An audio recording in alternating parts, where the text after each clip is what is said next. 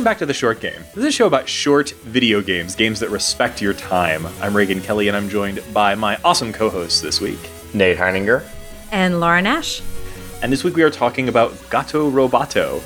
This is a game that just recently came out from Doinksoft and published by Devolver Digital on the Nintendo Switch and also on PC, I believe. I think it's on Switch or on Steam.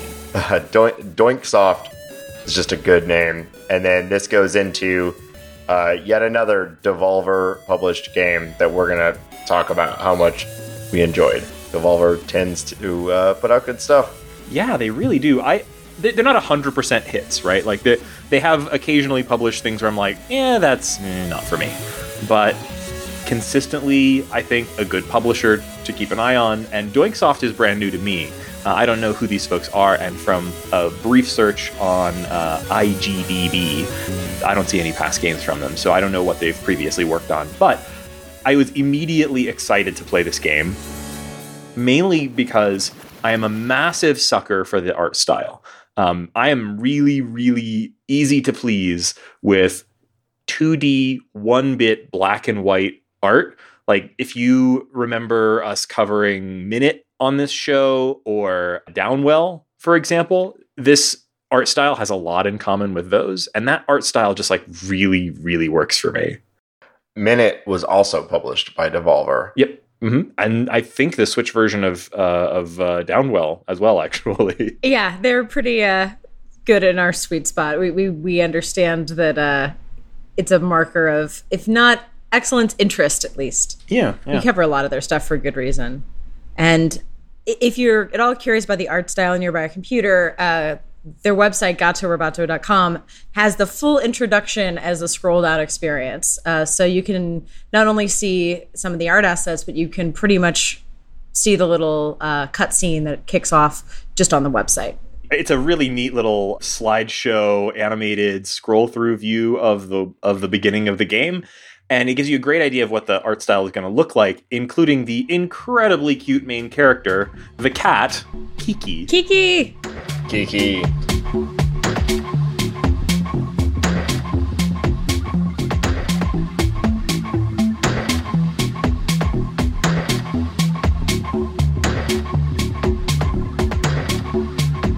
So why don't we talk a little bit about what this game actually is?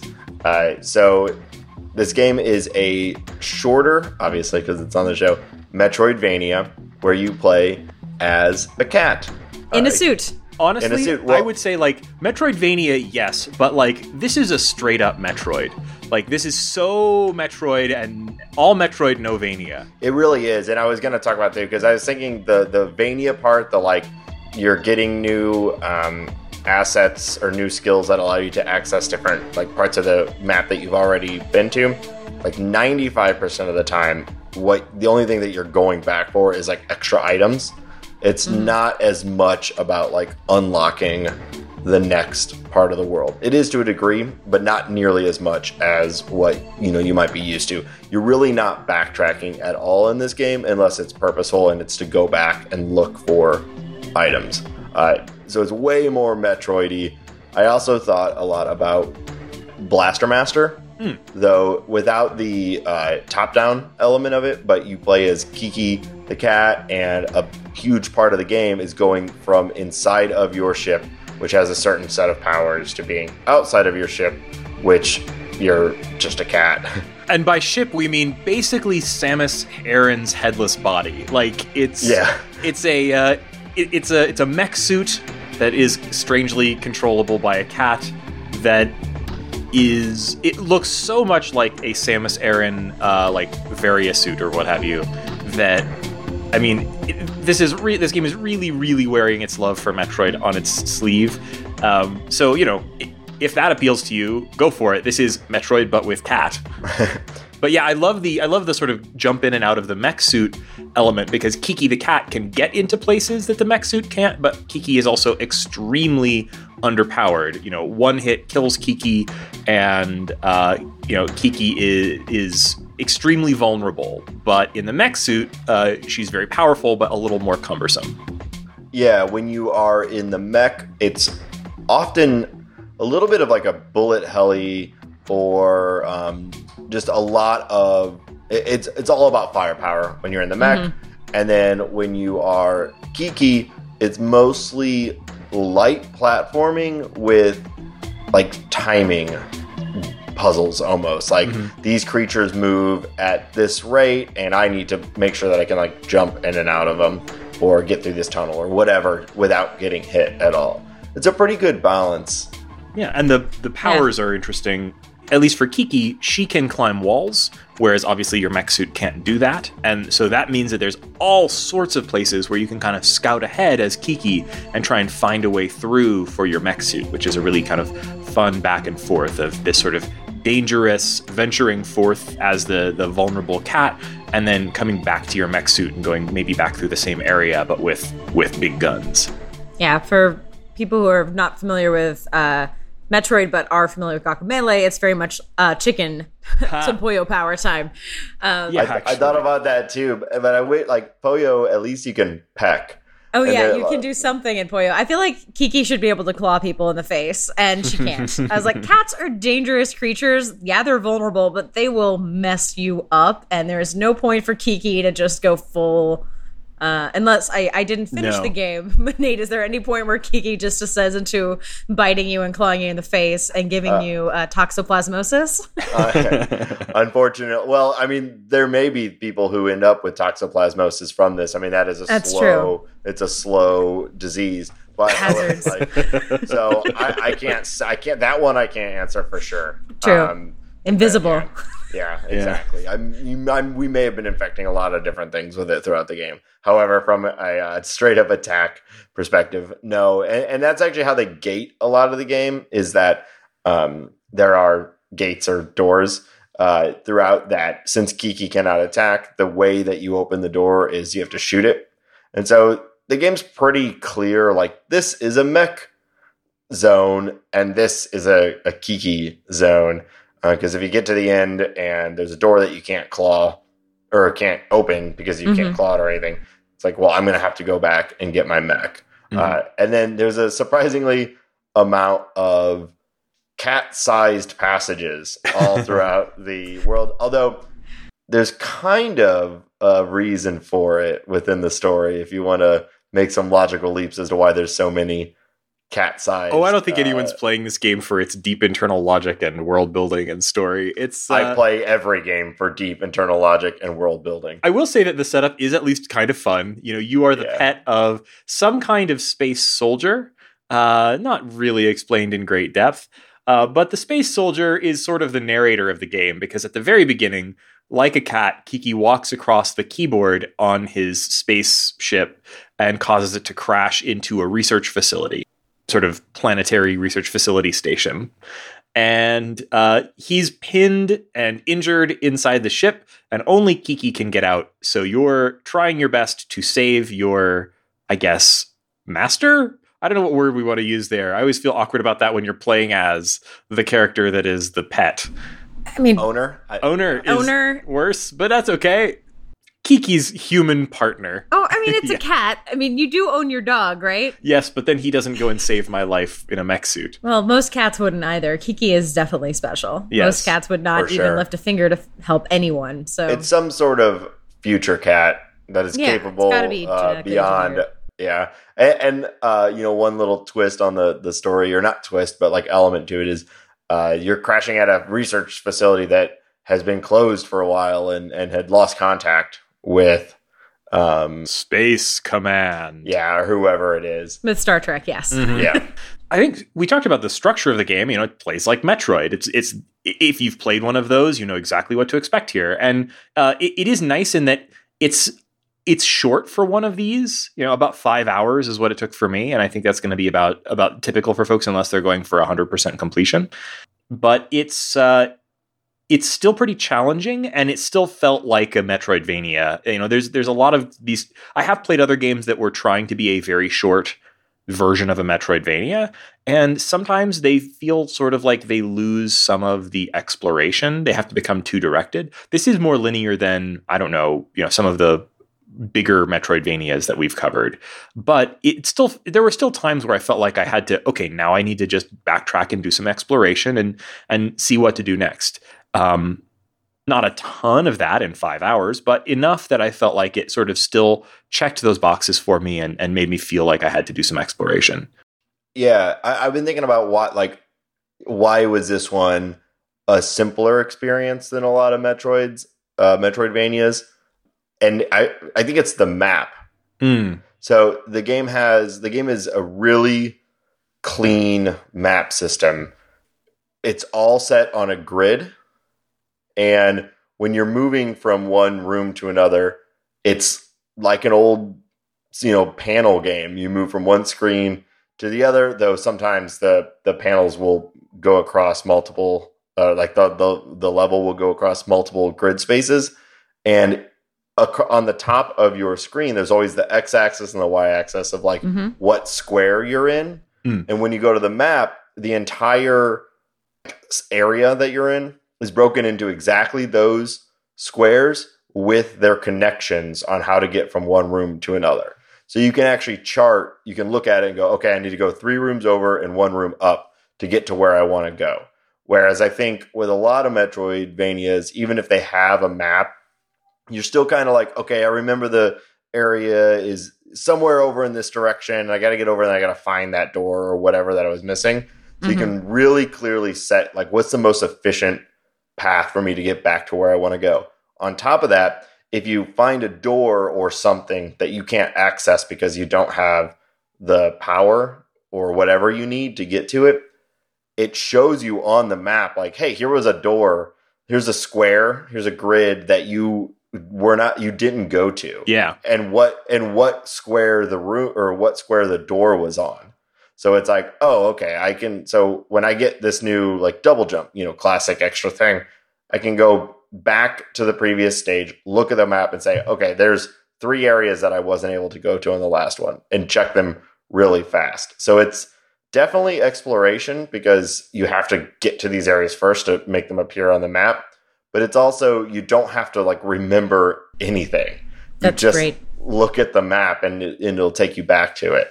And I really think that was the big thing that made this, to me at least, really, really streamlined. Yeah, it was very nice. It reminded me a lot of some of the later handheld Castlevania games. So post Symphony of the Night, they started doing that same sort of mapping, and it just makes, I think, on a portable console where you're likely to put the game down for a while and come back to it, you might not be playing it in these massive bursts. Having a really solid mapping system is really important.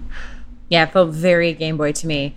And you mentioned that the screen, literally on screen at all times while you're playing, at the top of the screen in the UI, it tells you your X and Y coordinates on the map, which is very convenient. But it also, right at the bottom of the screen at all times, tells you how long you've been playing, which you don't usually see in games. And when you do, it's often some extra that you turn on as a speedrun mode or something like this. Here it's on absolutely by default.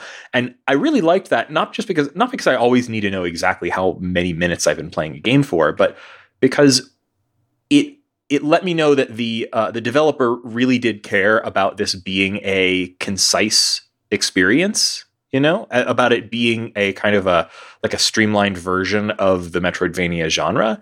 Having that on-screen thing and said, you've been playing this game for 4.5 hours. I don't know. I find that really valuable, even though, I wouldn't want that for every single game I play, but I thought it was really nice to have here. And it kind of says something about the philosophy behind this game, this sort of slightly lightweight, but still serious about its genre, game that's designed to be a condensed Metroid experience. And it's funny you say serious about its genre, because to me, based on the imagery and the delightful illustration of the trailer, I was thinking it was going to be a much more wink, wink, nudge, nudge, knowing type of game like Bomb Chicken or Guacamelee, where there were a lot heavier on the jokes. Even Pikuniku, where they're mixing genre with a lot of jokey tone. And there's plenty of little asides and things like that. The dialogue has character and the art style definitely has a lot of personality, but it is not a comedy game by any means. It is a game that is put a cat in a serious game and is having fun with that, but it is not quite as ridiculous as I was expecting. Yeah. Well, you're absolutely right. It's mostly like it exists in a world where like having a cat that can do these things for you is normal, right? Yeah. And so he's not like, what? I can't believe. He's like, oh, I can't believe you were able to defeat that, Kiki. He's more like, great job with that battle, Kiki. You were really impressive with your double jumps or something like that. So yeah, it's so not like Kiki, you're the first cat to claw her way to success. It's none of that kind of stuff. Yeah, like we know it's funny because of what's happening, but it is not. They're not playing it up for humor. That being said, very early, one of the distress code or like the planet code or whatever was it's a 5-digit number and it's 42069. So they're not. Yes, oh God. They're not. They're not completely above, some cheap shot, lowbrow humor. But that is not the norm. That is, more just like, it's just perfect. It's a great little tip. I think in terms of humor, it's like if you appreciate a cute pixel art cat doing cute pixel art cat things, and then also occasionally piloting a mech suit, that's the level of humor we're talking about here. It's not like an uproariously funny game. It mostly just is a good playing, tight controlled Metroidvania that I was, mostly engaging with as that. Yes, it has a cat in it, but it's not a comedy game exactly. I think it. And speaking of the way that it plays, I think the biggest surprise for me about this game was the boss battles. The boss battles are really, really challenging. Like they're really significant challenges, and they're real tests of have you learned to use the powers that you've accumulated. I mean, obviously, any good boss battle, sort of the test of what makes a good boss battle is like, is this going to test you on the skills that the game has been imparting to you up to now? Some of these bosses, though, they were some pretty difficult tests. How did you guys fare with them? Yeah, I do agree. I think that the game overall is relatively easy until you are in the boss battles, and the boss battles, a lot of deaths. Yeah, and it is definitely considerably more difficult. They're not super like they're not I don't like Hyper Light Drifter or some of those other games that are like this is hard for the sake of being hard. It's more that like from a balance perspective, the game is pretty fast. You can, if you play well, you can make it through most of the levels without dying, but then the bosses, you're probably going to have to learn their patterns, take it easy, and win.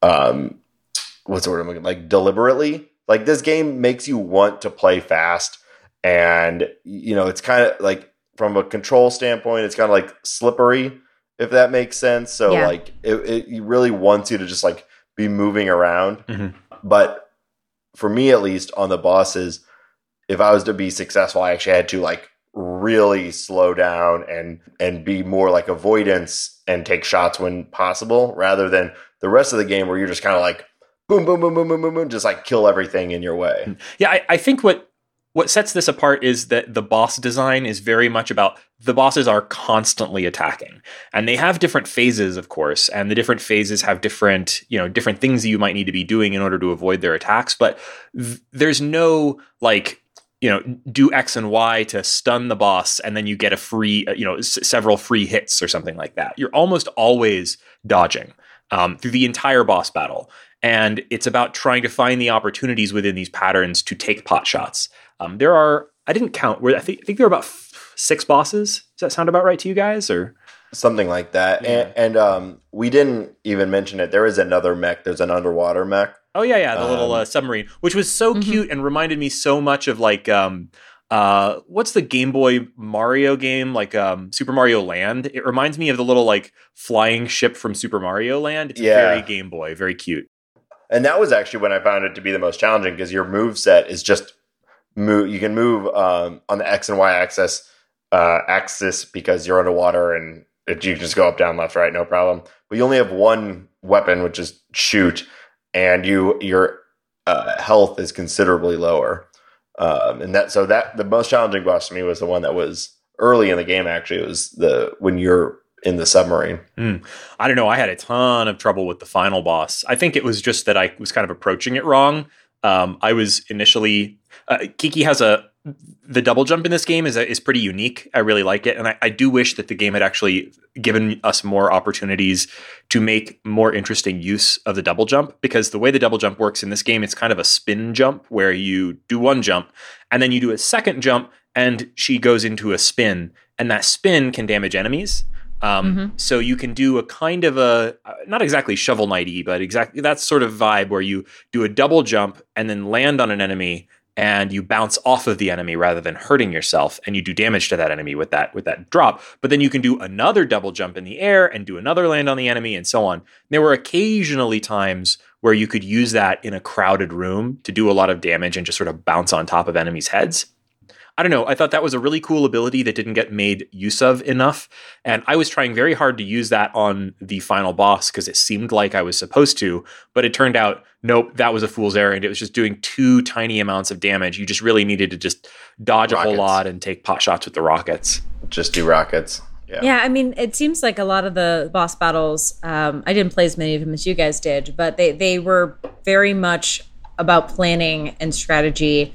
And it's not as if you have to cause X damage to start another round. It is, they're going to go through a cycle and you got to do it. I mean, I've watched a lot of Cuphead speedruns. This is not that bullet hell. It's not Cuphead. It's not hard for hard's sake, but it definitely is something where I can see speedrunners being like, and you stand here, and then you stand here, and then you hit, and then you stand here, and then you stand here, and then you hit. Yeah. I found myself having to do that to get through. For better or for worse. It is very different feeling than the rest of the game, which seemed odd to me. Well, I was thinking about that, and I was thinking about sort of the level design and the monster, or like the bad guy creature design. First of all, a ton of really cool and unique little sprites, some organic, weird, like centipede things and frogs and stuff like that, and then a lot of just cool little robots. But what stood out to me is that there was no one standard creature that was actually at all really difficult. If you entered into a room with one by itself, you could kill it pretty much 100% of the time without getting hurt, unless you kind of messed up.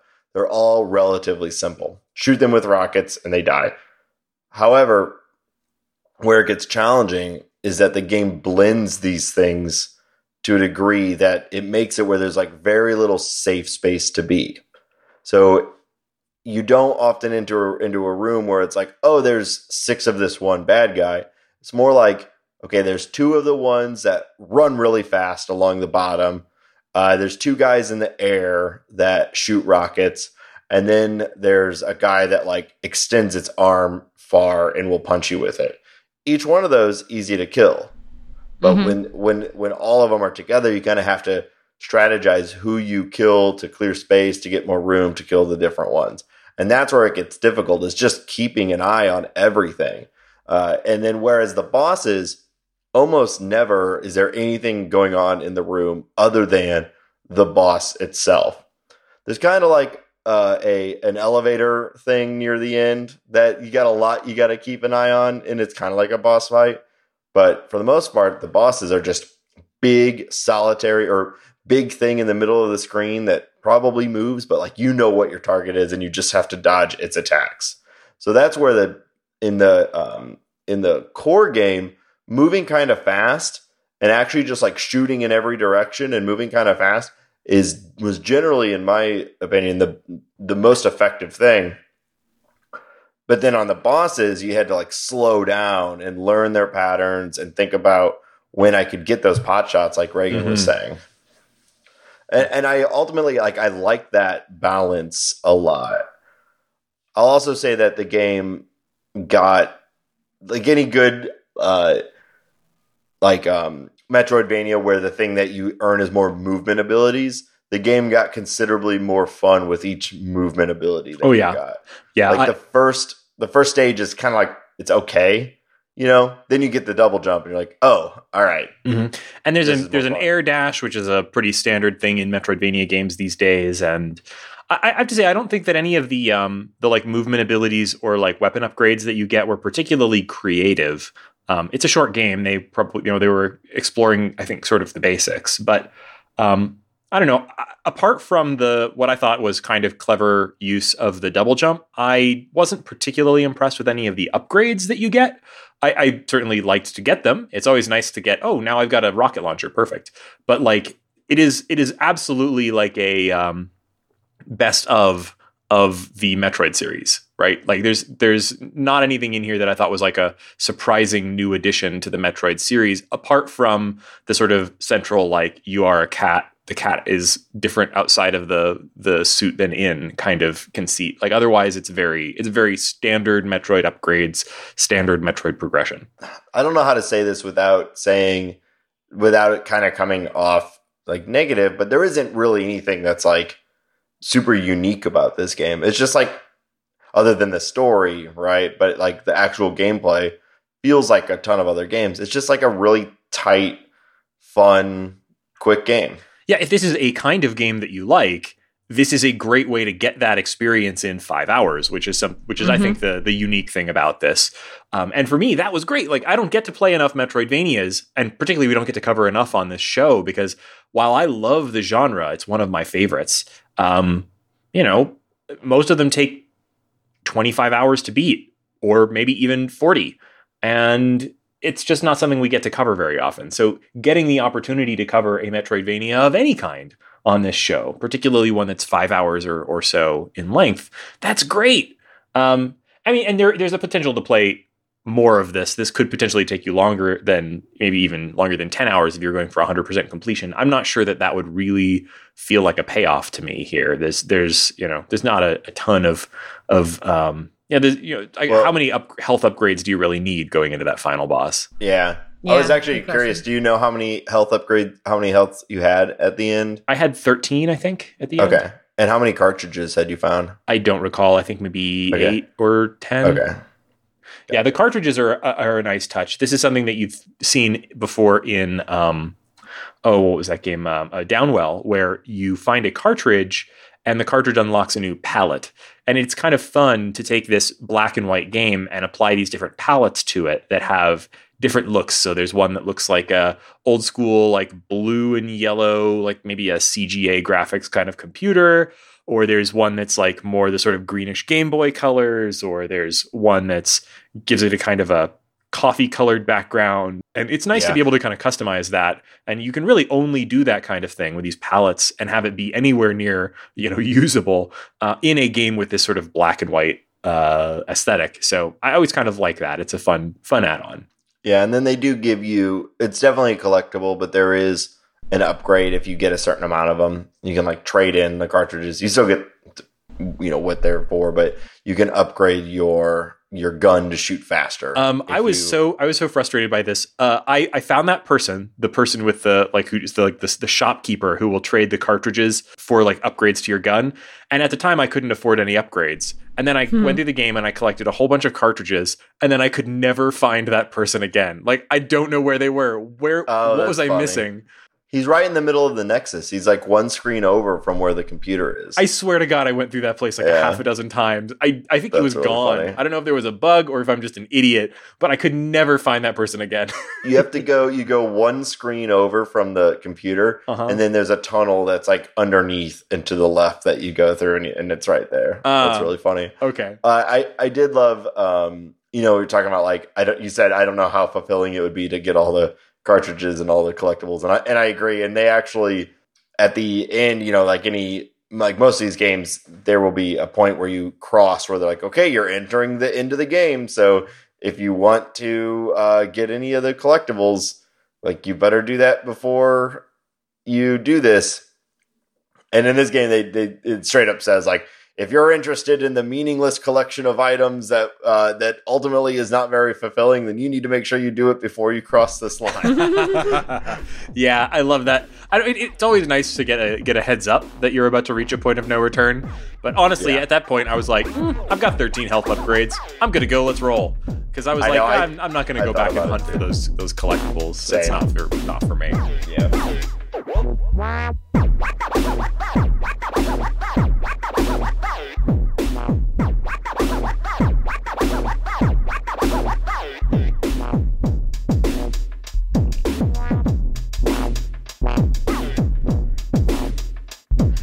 So like we mentioned, this game is available on the Nintendo Switch, where it costs $7.99 regular price. Although actually, Devolver was doing a sale on on all of their games the week of its release. So if you might still be able to catch that sale depending on when this episode goes up. So if that's the case, it was like $5, but at $8, this is a really nice little experience for your Switch for $8, which I think is a great value. This is a nice little package, and it's also available on Steam for Windows. So if you'd prefer to play it there, snap it up. I really enjoyed this one. I 100% recommend it to people who like this style of gameplay, and even if you don't, this might be a good introduction to Metroidvanias. Yeah, absolutely. This game is fun. Definitely recommend it. I'll also say, and we haven't really talked about it, while a lot of the music is your standard sort of just like action-y, platformy music, there are a couple songs that really stick out and are fantastic, and I cannot wait for the soundtrack to be released if it hasn't already been. Particularly, get to the last fight. Oh yeah, actually, you're right. That song was a banger. That's awesome, and they actually had like the boss sort of moves to the rhythm of the song, and it's a really, really fun thing. And it makes me wish that like they'd done that for the whole game, because the music definitely fades in the back for a lot of it, but when it pops, it is awesome. When it pops off. Yeah. It's very bassy and like it's bassy for a chiptune soundtrack is I guess what I'd say. Yeah, it's really, really good. So I recommend this game on all levels. It's fun. Yeah. Pick it up. And here at the end of the show, we like to do a segment we call What's Making You Happy This Week. So Laura, what's making you happy this week? So I went to Cake Chicago, which stands for Cake. It's Chicago Alternative Comics Expo. And I was not supposed to buy anything, but then I found a book that was a tiny encyclopedia of dogs and video games. Oh man, so jealous of this thing. It's so good. A risographed encyclopedia. And it there's no author attribution, but it's by someone named Yuan Kwan, who does, she just does prints, for a couple really small presses in Chicago. And she drew a little Silent Hill dog in the front of it, too. It says, thanks. My God, this thing I thought was going to be a joke, and it's actually an encyclopedia. Every dog has a little entry where they have a couple screenshots, they describe the role of the dog. They've got stuff from, as I said, Silent Hill. They've got multiple Zelda pages. There are 4 pages for Undertale. A very dog-heavy game. It is a dog-heavy game.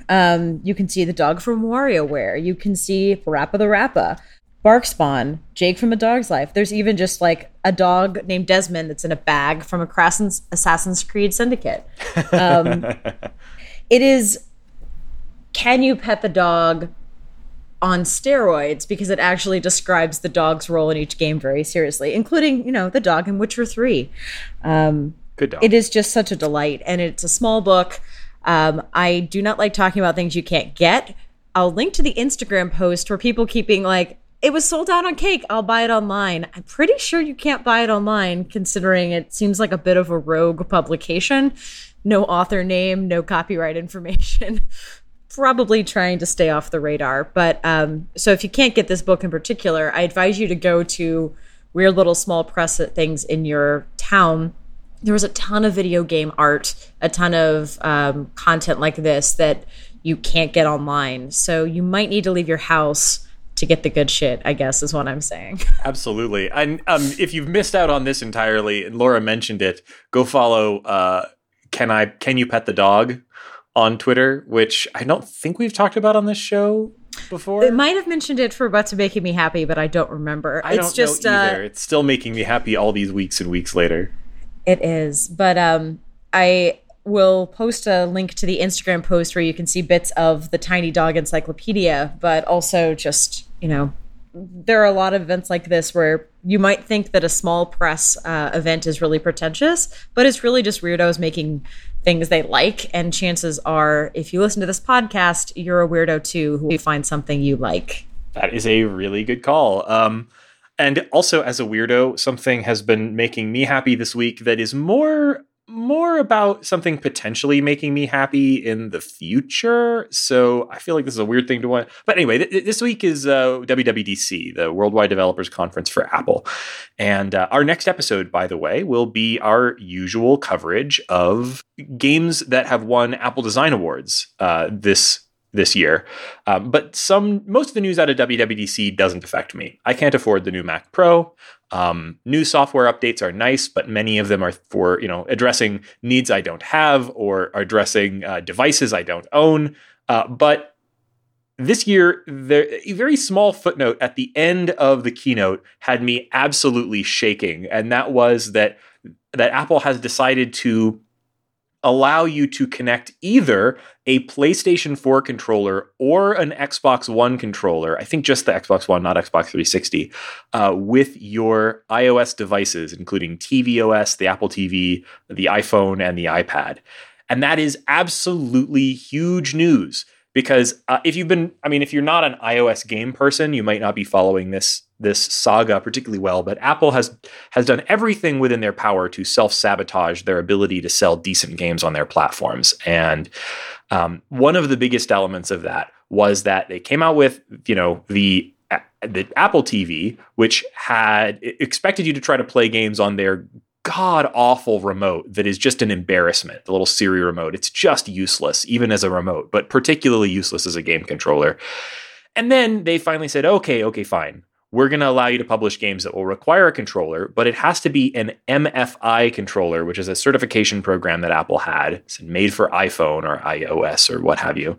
And those MFI controllers, I own one, are absolute garbage, and they cost $60 or $70. There's several companies that make them, but they have to get licensed through Apple. And so because of the licensing fees and everything, there's not a lot of competition. They are the kind of thing that you would give to your cousin when they came over to play video games, not the kind of thing that you would use with your console yourself. They're just that level of controller. And yet they cost a ton of money and they're just crap. So those suck. And I'm so glad that we'll be rid of them. They're still presumably going to be supported, but now you'll just be able to hook up your iPhone with your DualShock 4. And that opens up some really exciting stuff. For example, PS4 came out with a remote play app for the iPhone a few weeks ago, and it works really well, but you would have to use it with an MFI controller, which are crap, or you'd have to use it with on-screen controls, which are crap. But now you'll just be able to pair your PS4 controller to your phone or iPad and remote play your PS4. That's great. And then that'll also be open to any app that wants to support controllers. So you can just, and I'm not 100% sure whether developers will need to, if they have existing controller support, I'm not sure whether they'll need to do anything to support the DualShock 4s and the Xbox controllers or whether that'll just work. But either way, it's very exciting. It means that we might have more potential for more good games on Apple platforms. I'm sure Apple will find other ways to sabotage games on their platforms in the future. But at least in this case, they seem to have stumbled their way ass backwards into supporting something years too late that will hopefully be great. So we'll see. Could they possibly be motivated by the fact that they're releasing their own game subscription service? Oh, yeah, without a doubt. I think that the big part there is like a big part of what they're marketing that Apple Arcade as is like you buy a game and you can play it on your iPhone, iPad, or Apple TV. But the problem is that it's real hard to play even a very basic game on the Apple TV. And they, I think, finally have come to realize that their whole plan for Apple TV gaming was a massive failure from the very start, complete failure to launch. So this is smart. I bet you this was a big fight within Apple. And I'm glad that the side of sanity finally prevailed. And I'm really looking forward to, I actually don't really use my Apple TV anymore. I've got it sort of boxed up in the basement, but like, this might make me get it out, for the whole arcade thing. This feels very much like when everyone freaked out just because Apple let you watch Prime Video on the Apple TV. Huh. There was a whole thing of like, will they let Amazon put their conflict? Will they let Netflix put content on? It was like, yes, it doesn't work without it. So thank God they finally applied the same thing to video games. Yeah. So yeah, I think it'll be an exciting year for games on Apple platforms because of this. Nate, what's making you happy this week? So a couple things making me happy. One, actually two things, both bouncing off of what you both just said. So a couple weekends ago, I got to spend some time in Chicago with Laura and Justin, and it was funny. What's funny to me is that when I was with Justin at a bookstore, he said multiple times, "I'm not supposed to be buying anything right now." We keep saying and that. And then bought a couple comic books, and then now Laura, you're saying I'm not supposed to be buying anything, and you bought a dog game book. So it's very small. Yeah. It's 120 pages, but very little. It's great. I just love how much you are both outwardly saying I shouldn't be buying anything as you're making purchases. Yep. So that's making me happy. Also, what's making me happy capitalism is making me happy. Reagan, you said you were shaking with excitement, and at first I thought, like, I was laughing at thinking about you, like, just like vibrating on your couch as this was announced, and then the degree at which you just exuded excitement when talking about it makes me think you were. Yeah, you physically came alive. Like, I thought you might punch your desk. Like. I know. I know this is a audio medium, but if you could see, Reagan was like leaning into his microphone. He was very, very excited about this. So that's making me happy. And then finally, this isn't a recommendation, but something that is making me happy. So, like, every couple months, me and my brother go and force ourselves to do 5Ks. It's like a way to force myself into being outside and somewhat, healthy. And this morning I did one, and I am incredibly sore, but I got my best time. So that is making me happy. Yeah. Congratulations. That is worth being happy about. And listeners, you are also making me very happy. So thank you so much for your continued feedback and support of the show. If you want to let us know what games you think are interesting or what we should cover, a good way to do that is to go to www.theshortgame.net, where you'll find our contact form, or you can email us at info@theshortgame.net. Either way is fine. Or, of course, you can just tweet at us @_shortgame. And you can also find me on Twitter @ReaganK. Laura, where can people find you? You can find me on Twitter @LauraJNash. And Nate, where can people find you? You can find me on Twitter @NateSTL. And also, if I didn't mention it, leave us a review on your podcast platform of choice if it allows for that feature. We always appreciate those sorts of things. We do keep an eye out for them, and they're the best way to support the show. Also, let your friends know about the show. If you know somebody who you think likes indie games or short games, let them know, and hopefully they'll check us out. Thank you so much for listening to this week's Short Game. We'll catch you next week.